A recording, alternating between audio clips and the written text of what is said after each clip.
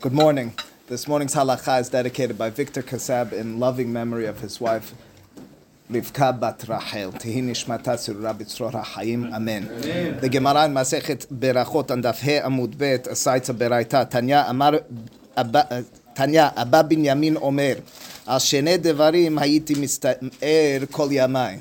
Abba Binyamin, one of the Tanaim, says that my entire life there were two things that I was very careful about. I was mitzta'er, I almost caused myself agony to make certain that I fulfilled them properly. One was, al tefilati shetehe lifnei mitati, that my prayer should be in front of my bed. And the Gemara goes on to describe this as not a statement about his spatial proximity, that he would pray in terms of being close physically to his bed, but rather samuch lemitati, meaning shortly after arising in the morning, he made certain to immediately pray. What does that mean? What was he certain and making careful that he wasn't doing prior to prayer? Says Rashi, Kol yamai nizharti shelo la'asot melacha. First and foremost, he made certain that he wouldn't be involved in his personal endeavors. He wouldn't do melacha prior to prayer. Ve shelo la'asok baTorah keshe'amadti mimitati. And furthermore, I made certain, I was careful that I didn't study Torah prior to Kiryat Shema and Tefilah in the morning. Ad she'ikra Kiryat Shema ve'etpalel. Those final words of Rashi are quite jarring because we learned Torah, many of us, prior to Minyan this morning. Was that Be'isur? Was that not the proper way of doing it? According to this interpretation of Rashi, it certainly sounds like Tefilah, Kiryat Shema, should precede anything else, including even Talmud Torah. First and foremost, Tosafot immediately jumps on Rashi and says, who told Rashi that the reference of Abba Binyamin was that he didn't even study Torah prior to praying and saying Kiryat Shema in the morning? Maybe the simple interpretation of the Gemara is that he just wasn't osek b'melacha, he wasn't doing work in the morning. Furthermore, says Tosafot, the Gemara later on Daf Yodalid describes how Rav, one of the great Emoraim, an early Emoraim, his daily procedure, his daily activity was that he would do Netilat Yadayim and he would study Torah even prior to Zeman Kiryat Shema. Says Tosafot, we disagree with Rashi. The explanation of this Gemara of Samuch Lemitati, that I made certain that I immediately prayed, that I immediately said Kiryat Shema, is not with regards to Talmud Torah as well. It's only and specifically with regards to Asiyat Melacha. Even within the interpretation of Rashi, Rosh, in his commentary, his Pesakim on the Gemara, suggests that this Gemara, Abba Binyamin, was referring to a situation where the person was going to pray biyahid. The person was going to pray without a minyan. If the person's perspective, if his vision and his goal was to pray and is to pray with a minyan in a Bet Knesset, under such a circumstance, there's no problem of studying Torah beforehand. What's the difference? The difference is quite simple. The issue in the Gemara that Abba Binyamin is dealing with is that I might get carried away in my study of Torah. I might to open up the Gemara, the Shulchan Aruch, the Chokli Israel, and get so immersed in it that I'll forget about Tefilah, I won't remember Kiryat Shema, and I'll miss the Zeman on them. If I'm in Knis, if I'm doing that learning, if my vision, not the learning per se, of Tefilah will be together with a Sibur in the Bet Knesset, there wouldn't be any violation, any hidur even, to not learn Torah prior to Tefilah, even according to the interpretation of Rashi. Where does this land us in Halacha? Shulchan Aruch in Siman Petet in Sa'if Vav writes the following: Asur lilmod.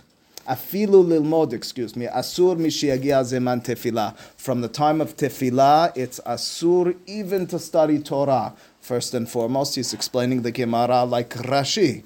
What does it mean, mishiyagia zeman tefilah? Means one of two things. Means either from the time of alot hashachar, which is the earliest time for prayer, or even the later time, but really the best time, Henetze Hama, one of those two interpretations in Shulchan Aruch. We generally are stringent on this, which means to say, we'll read the next words in Shulchan Aruch in a moment, but provided that your study of Torah began before Alot HaShachar, none of these issues would arise. But furthermore, v'hainu mishiragil hitpalel bebet midrasho ve'eno ragil lelech bebet haKnesset. As says Shulchan Aruch, basing himself on Rosh, the problem over here again of the study of Torah prior to Tefilah is only if you plan on then praying biyahid.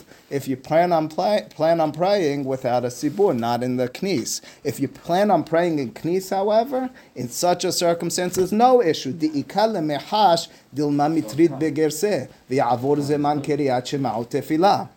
The issue is specifically when I'm going to pray biyahid. So let's redo this for a moment and try to make it a little bit more practical. If on a regular basis the people assembled around the table in this room right now want to, and they should, study Torah prior to Tefilah, there'd be no problem whatsoever. Your Tefilah is taking place in Knis. There's no problem, there's no fear, there's no suspicion that you might get carried away and miss minyan and not pray. After all, your plan is a set time in the synagogue. What if in some situation you're on a business trip and you're by yourself and you're not going to be able to, there's no minyan where you are, there's no bet knes in that situation. If you started the study of Torah prior to Alot HaShachar, in that situation as well, no problem. The issue is specifically when the Zeman Tefilah arrived. What if you woke up a little bit later? You don't wake up from Alot HaShachar, and you're not going to pray with a sibur in a Bet Knesset. Does that mean it's asur, or it's not the right thing to be studying Torah prior to praying?